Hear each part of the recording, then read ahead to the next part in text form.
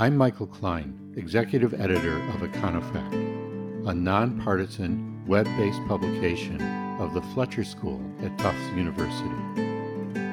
At Econofact, we bring key facts and incisive analysis to the national debate on economic and social policies, publishing work from leading economists across the country.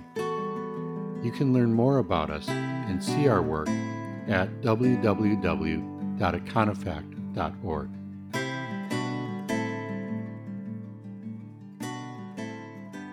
In 2 days, we will have the inauguration of President Biden. He will lead a government with a relatively narrow Democratic majority in the House and an evenly divided Senate, in which Vice President Harris can cast deciding votes.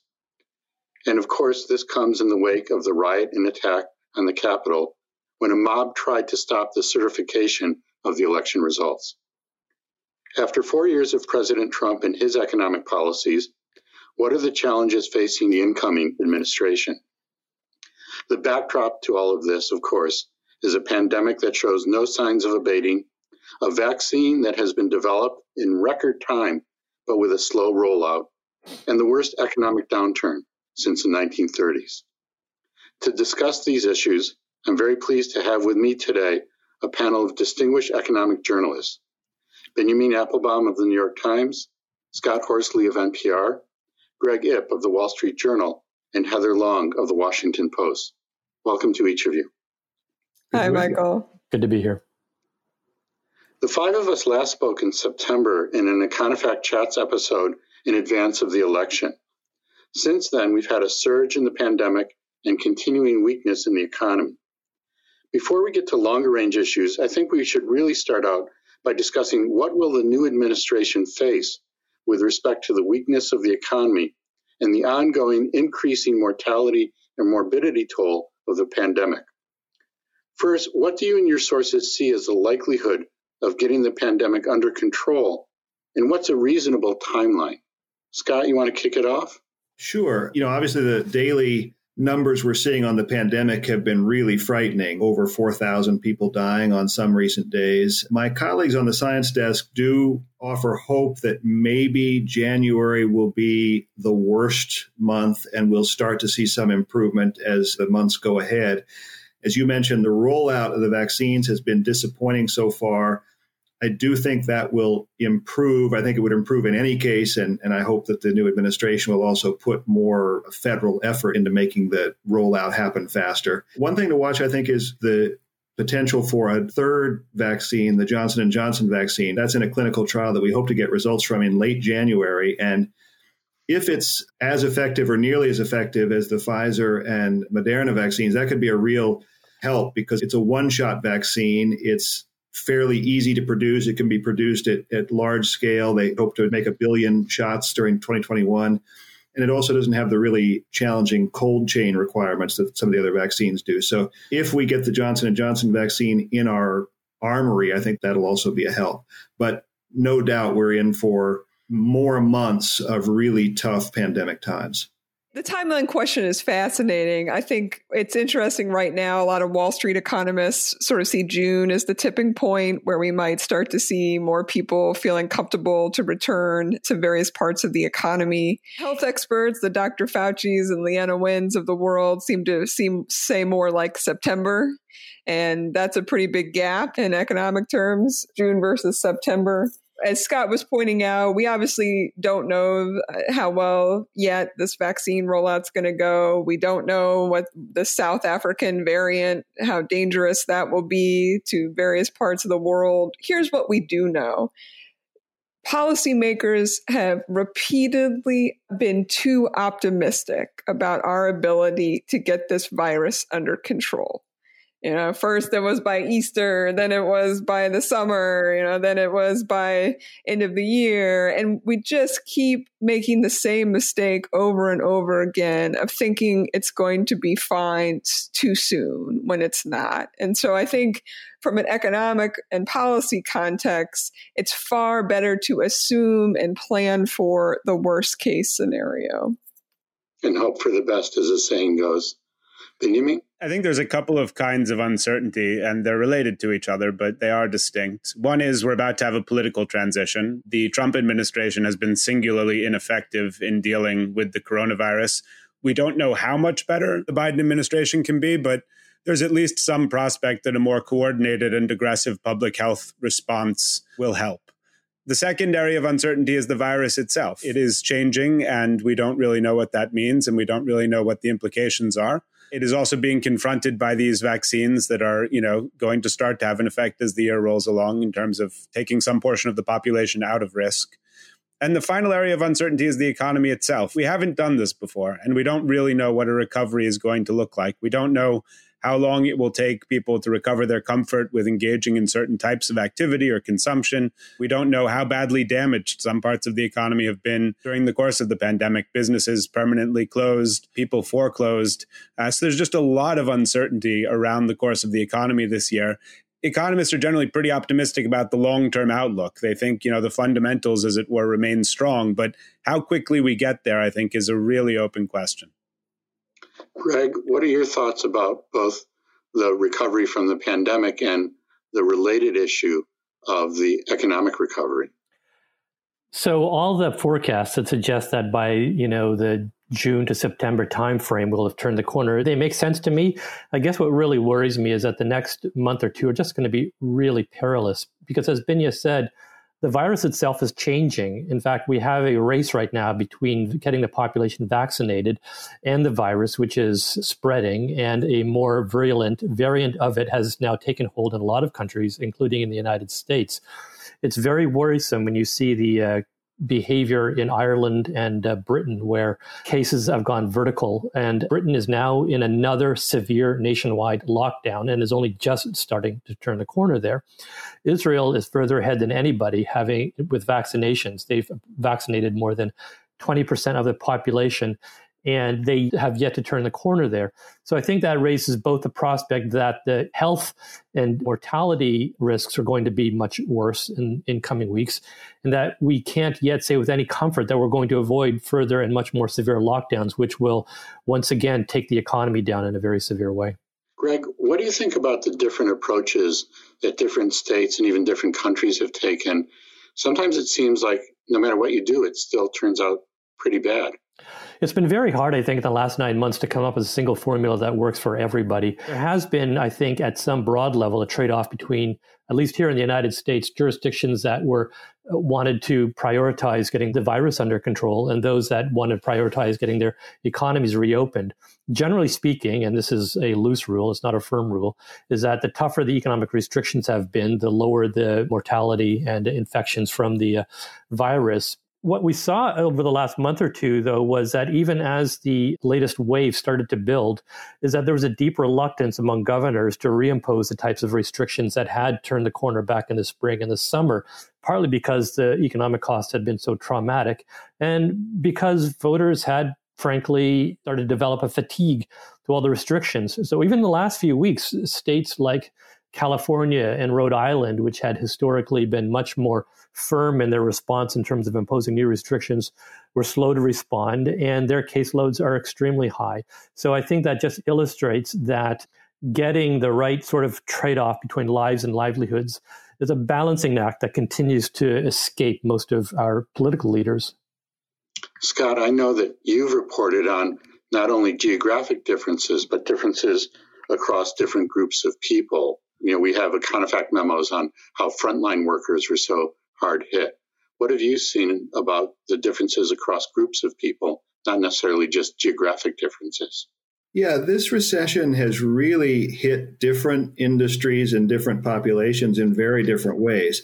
I mean, in the very early months, in March and April, when we had a near total shutdown, everyone was affected. But more recently, it really has been focused on those kinds of businesses that rely on in-person, face-to-face contact. And so, for example, in December, when we saw the first job losses since the springtime, net job losses, those losses were really concentrated in bars and restaurants and live entertainment venues.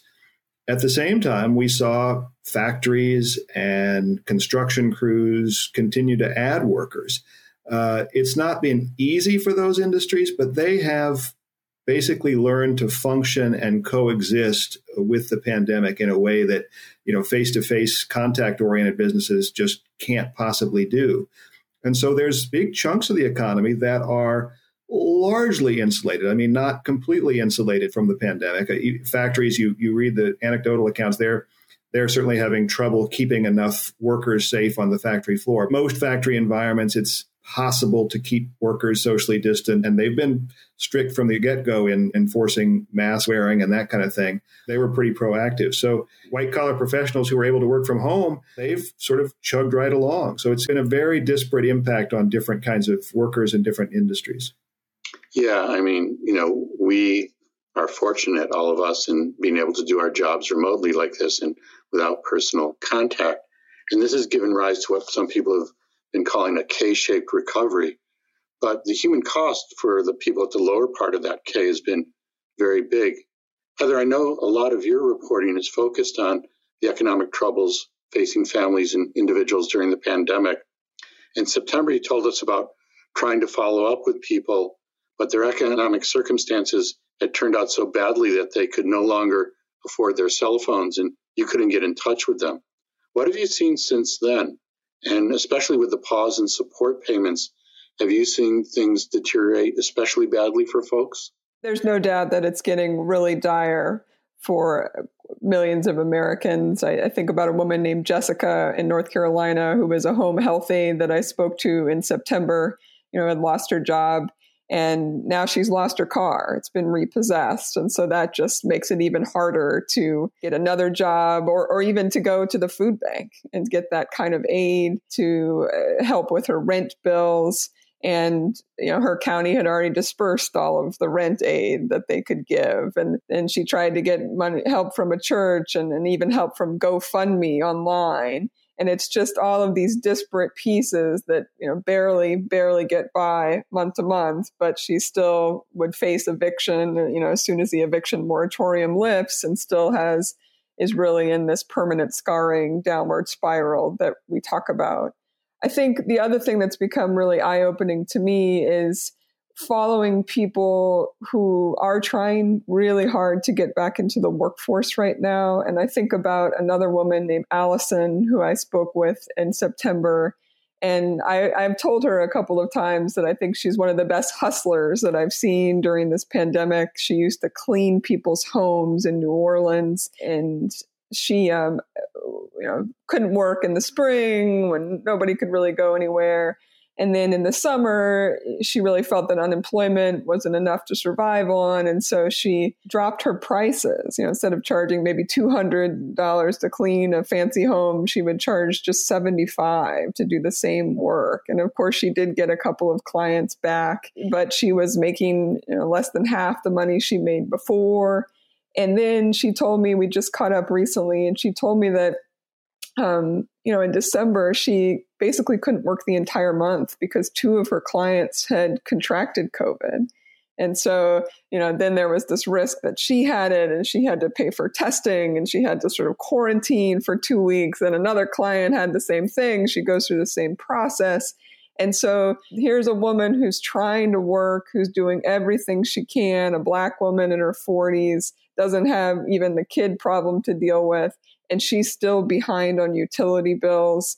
She's still afraid of how she's going to pay for her apartment going forward. And it's a real debate for her whether to try to stay in the cleaning business, or she was just given like a call center job from home for one of the major health insurers, a job she applied for in September that they only called her for in January.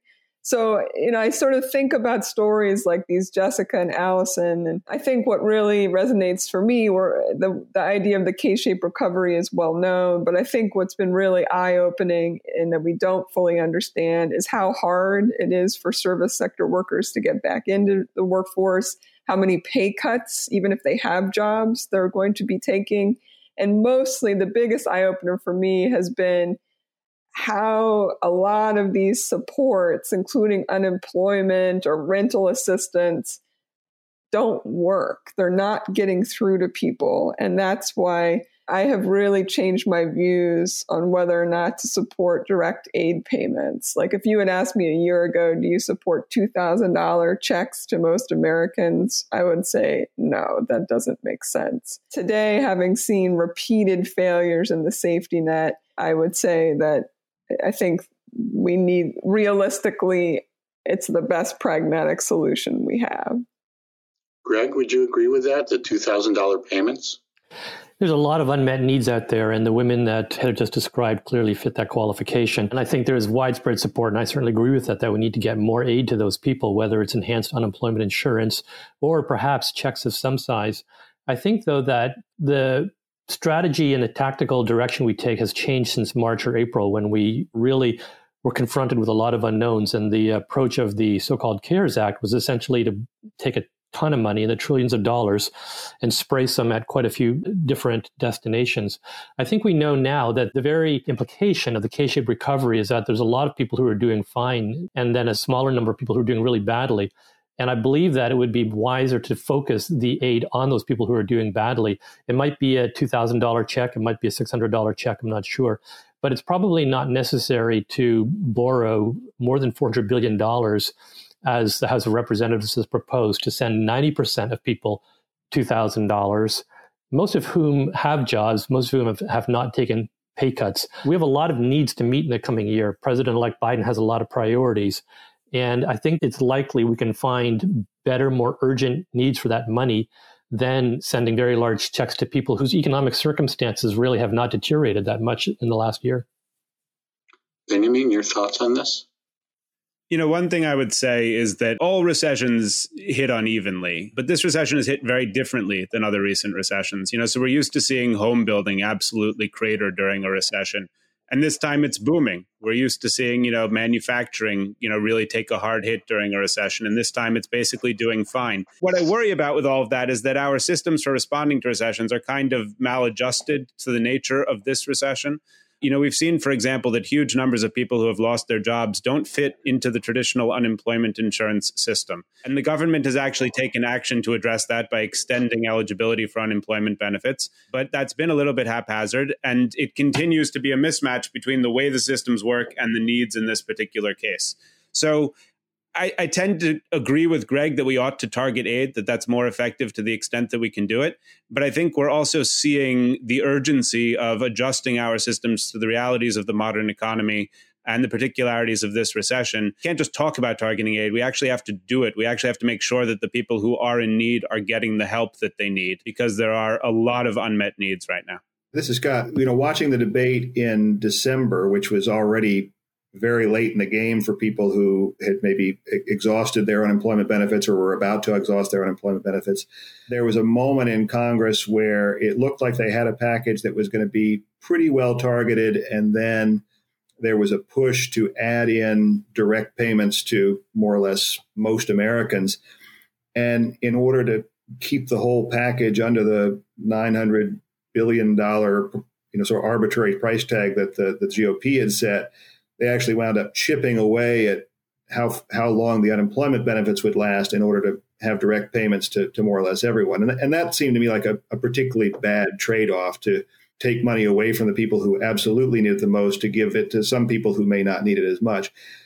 Now that we're facing a new Biden administration and there's talk about looking at $2,000 direct payments, or now it'll be maybe $1,400, the top of the $600 that's already gone out. And looking at that more or less in isolation, I'm sort of less concerned about it. You're not literally taking away money from unemployment benefits in order to pay for those direct payments. I do think it's ill-targeted. One problem with the way they've structured the direct payments is that the phase-out gets higher the higher the dollar amount is. So the bigger the payment is, the wealthier you can be and still qualify for it, which seems like a particularly awkward way to go about it. That's just an artifact of the way they've structured the phase out. But I do agree with Heather that this recession has certainly exposed just how threadbare our safety net is in many ways. And if you send some money to folks who don't need it in order to get money to the people who desperately need it, and who aren't getting it through the traditional safety net means, I'm pretty much okay with that. Yeah, we have a lot of Econofact memos on the safety net. and how tattered it is and how insufficient it has been. Shifting a little bit now from sort of these issues to more macroeconomic issues, talking in particular about the Federal Reserve, the Fed, like in the 2008 crisis, has taken a really central role in efforts to support the economy. I had an Econofact Chats episode in October with Jeremy Stein, who's a professor at Harvard. He's one of the world's foremost experts on monetary policy and financial markets, and he also served as a member of the Board of Governors. In our discussion, Jeremy gave the Fed a grade of an A+ for its response to the market turmoil in March, and a high grade overall. Greg, would you also give the Fed as high a mark as this Harvard professor? Yeah, I would also give the Fed an A+ for its response during this crisis. I mean, they were incredibly fast and aggressive using whatever tools they had to respond to the turmoil, and then basically inventing some new tools.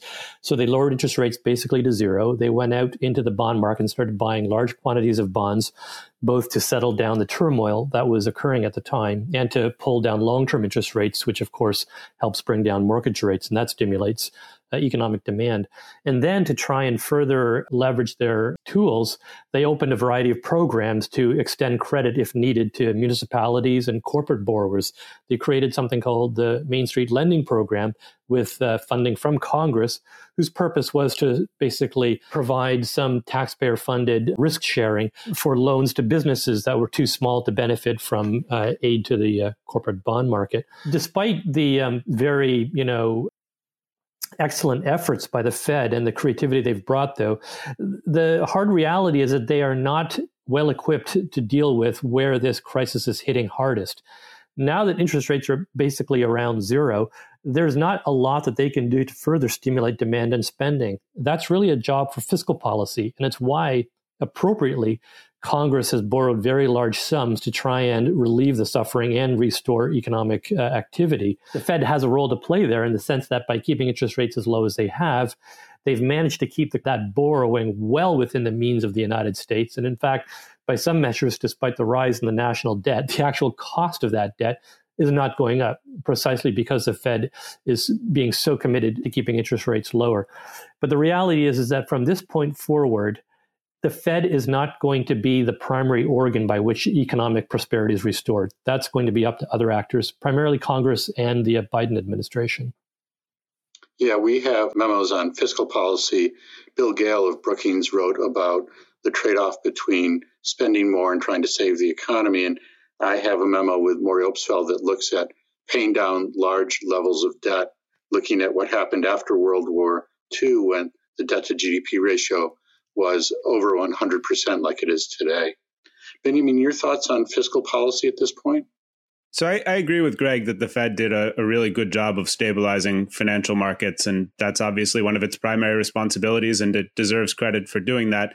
I guess I have a couple of caveats to giving them an A+, though. The first is that it's absolutely true that it would be better if fiscal policymakers had responded more aggressively to the crisis.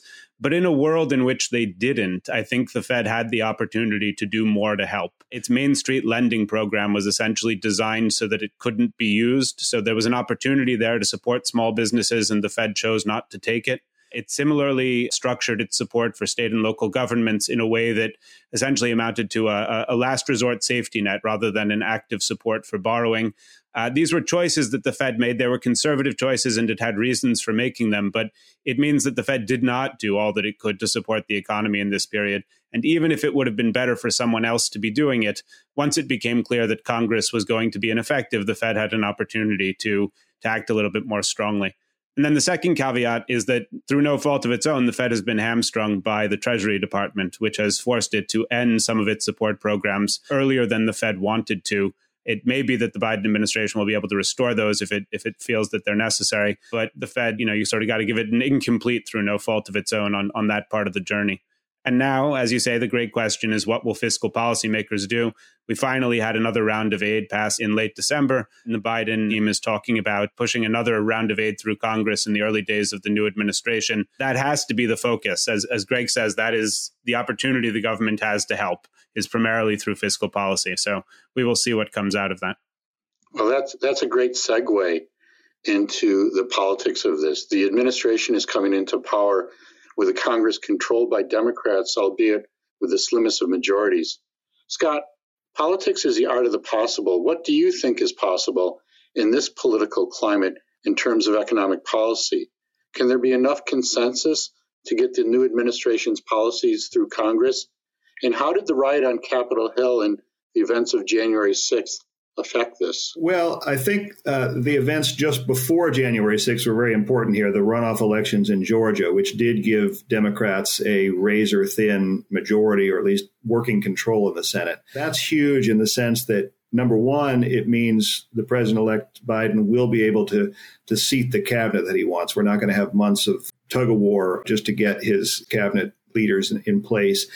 And that will have consequences for the kinds of regulation that the EPA can push through or the Labor Department can push through. And there's a lot of economic policy that happens through that regulatory process. So that's important. It also means that the agenda of the Senate will be controlled by Chuck Schumer and the Democrats as opposed to Mitch McConnell and the Republicans. And that's important, too. That said, it's still a 50-50 Senate. And for most kinds of legislation, it's going to take 60 votes. I don't think there's an appetite, at least initially, to do away with the filibuster. So it's going to be a question mark whether the Senate Republicans adopt the playbook that they had during the last recession in the early days of the Obama administration and basically just be as a roadblock to anything, or if they want to, in some ways, play ball with the incoming Biden administration, not on things like the Green New Deal, maybe not on a $15 federal minimum wage, but maybe on some more middle-of-the-road policies. There might be some Republican support for that. And I don't know how the riot of January 6th affects that calculation. Does that leave some Senate Republicans chastened and say, okay, we have maybe poured too much gasoline on the partisan fires and it's time to dial back and be more cooperative? Or do they come away from perhaps a looming battle over impeachment more dug in and more in their partisan corner? I'm not sure. Heather, your thoughts about this? I think there's going to be, every day, lots and lots of ideas thrown out, policy ideas thrown out, particularly on the Democratic side. You can already see it with the debate over the latest stimulus bill. It's almost like a kitchen sink opportunity where stuff is just coming out of the woodwork that isn't stimulative at all. It's things like, baby bonds, which are an interesting idea, but wouldn't put money in people's hands for 18 years. So I think when I step back, the two most important things economically that could happen in 2021 are, number one, to repair domestic and international institutions, restore faith and credibility in those. And number two, job creation. Basically we still have about 10 million jobs that need to come back that were lost in the depths of this crisis. The only two presidents in recent memory who've managed to oversee 10 million jobs created in their tenure are Bill Clinton and Reagan's second term. And both of them took 4 years to have that happen.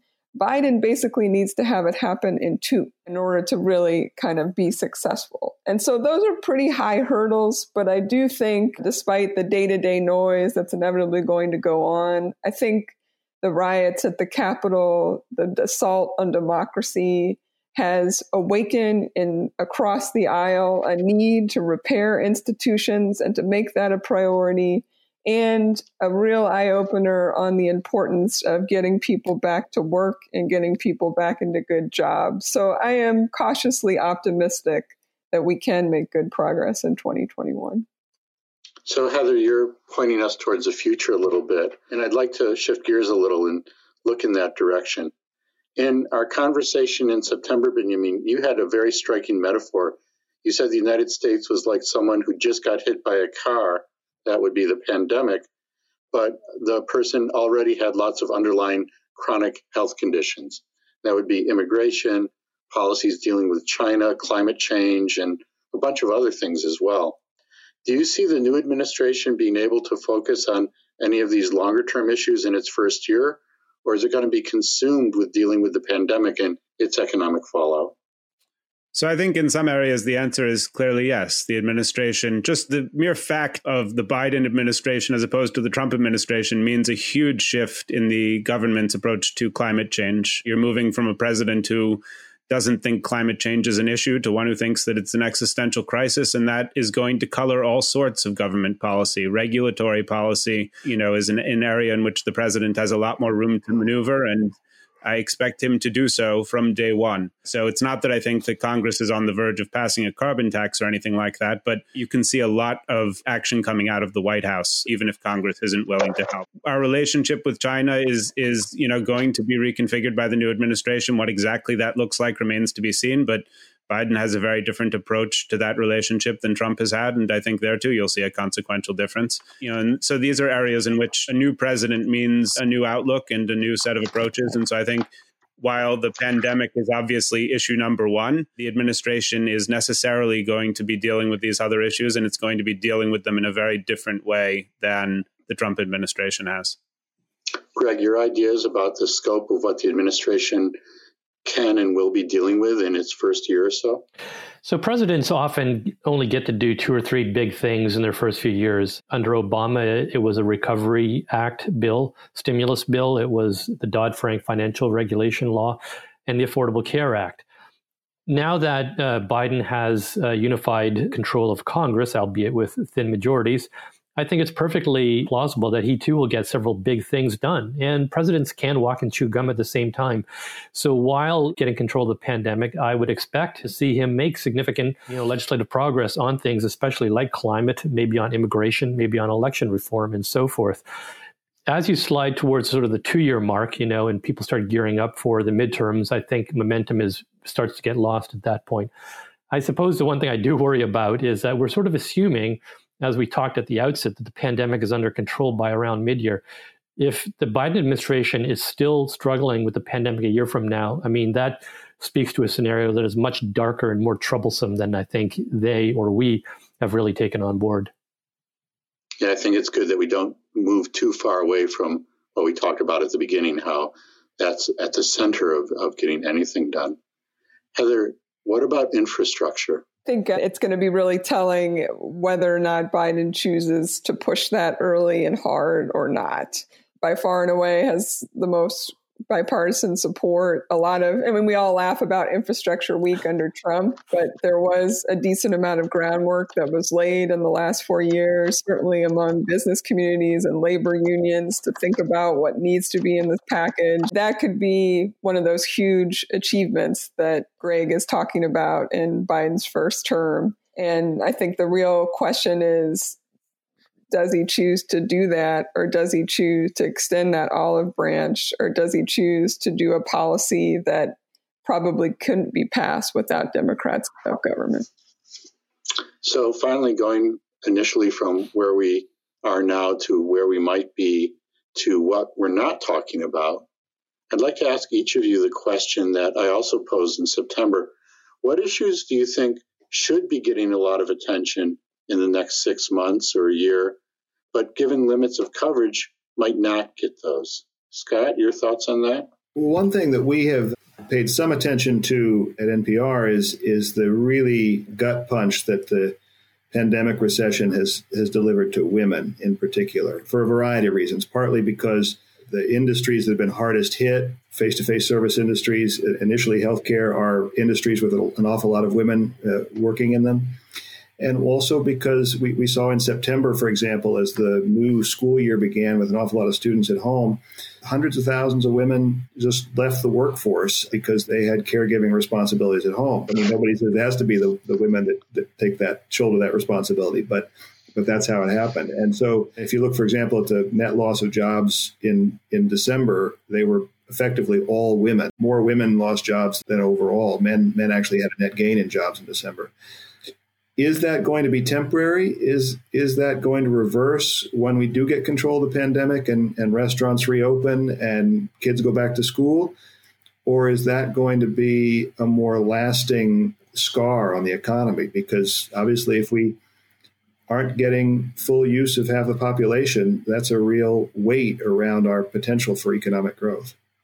Yeah, we have, again, Econofact memos, the way in which this is what some people call a she-cession, that it's really disproportionately hit women. And then older ones, too, about how women's labor force participation in the United States, after climbing for decades, seemed to have stalled even before the pandemic. I think it's actually gone backwards. I think in September, the women's labor force participation fell to where it was in, I think, 1988. So it was basically a generation of participation gains that were wiped out. Yeah. Heather, your thoughts about things that should be covered, but perhaps haven't been getting enough attention? I would second the women's labor force participation point, and I would just add to maybe throw out two others. Greg Ipps actually done some great work on population growth and what a big long-term problem the United States and many countries have in this arena, and we don't talk and think enough about it. It also goes alongside how do we get more women into the labor force and staying in the labor force, as well as being able to balance family and also immigration policy along there.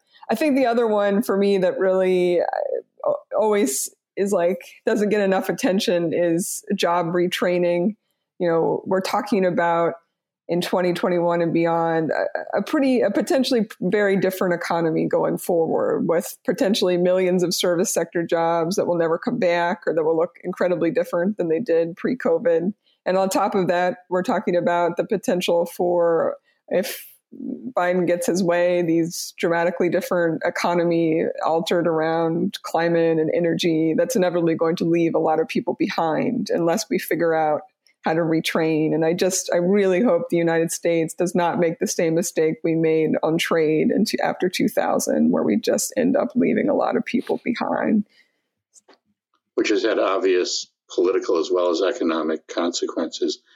Greg, Heather referred to your work on population. So I guess that's one thing that you might mention. Other things as well that you think are not getting enough coverage? Well, I do want to reinforce Heather's emphasis on the importance of retraining. I mean, it's been said that COVID was like a time machine. It essentially took trends that you would have expected 5 to 10 years to play out and accelerated them into the space of several months.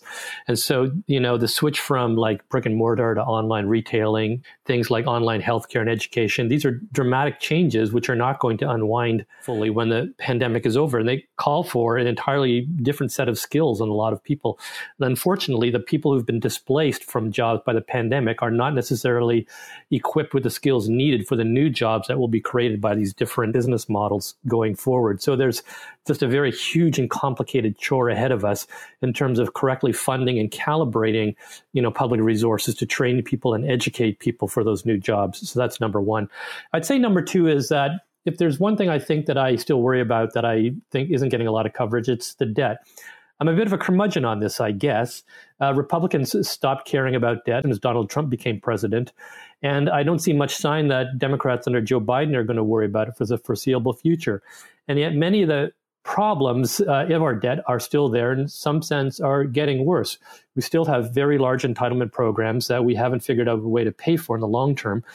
And if this decline in participation by a lot of people, including women, is permanent, it means that we're going to have fewer workers going forward with which to pay for those obligations. So I realize that we've reached the point where nobody worries about the debt any longer. I suppose there's a part of me that worries that's exactly when you should be worrying about it because we're getting a bit complacent. I don't have easy answers here.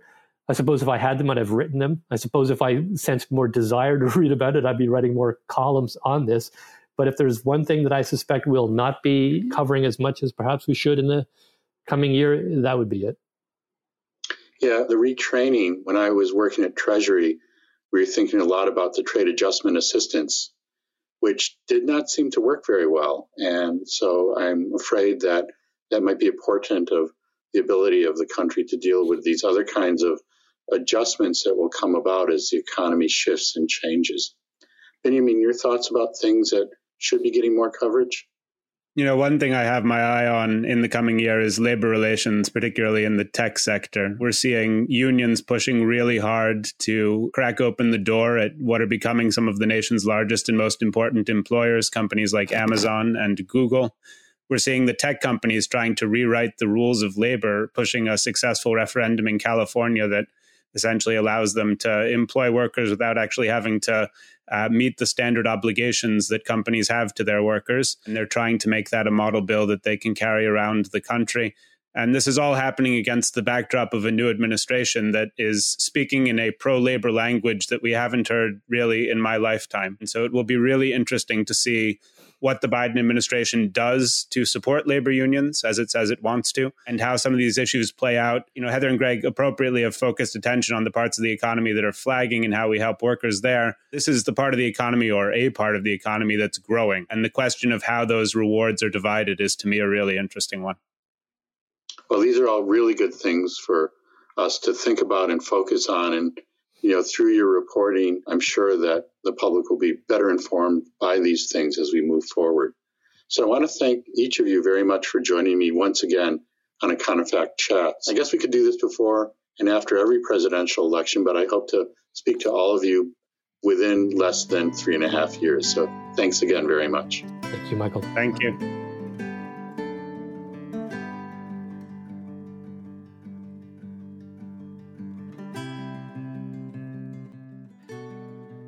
This has been Econofact Chats.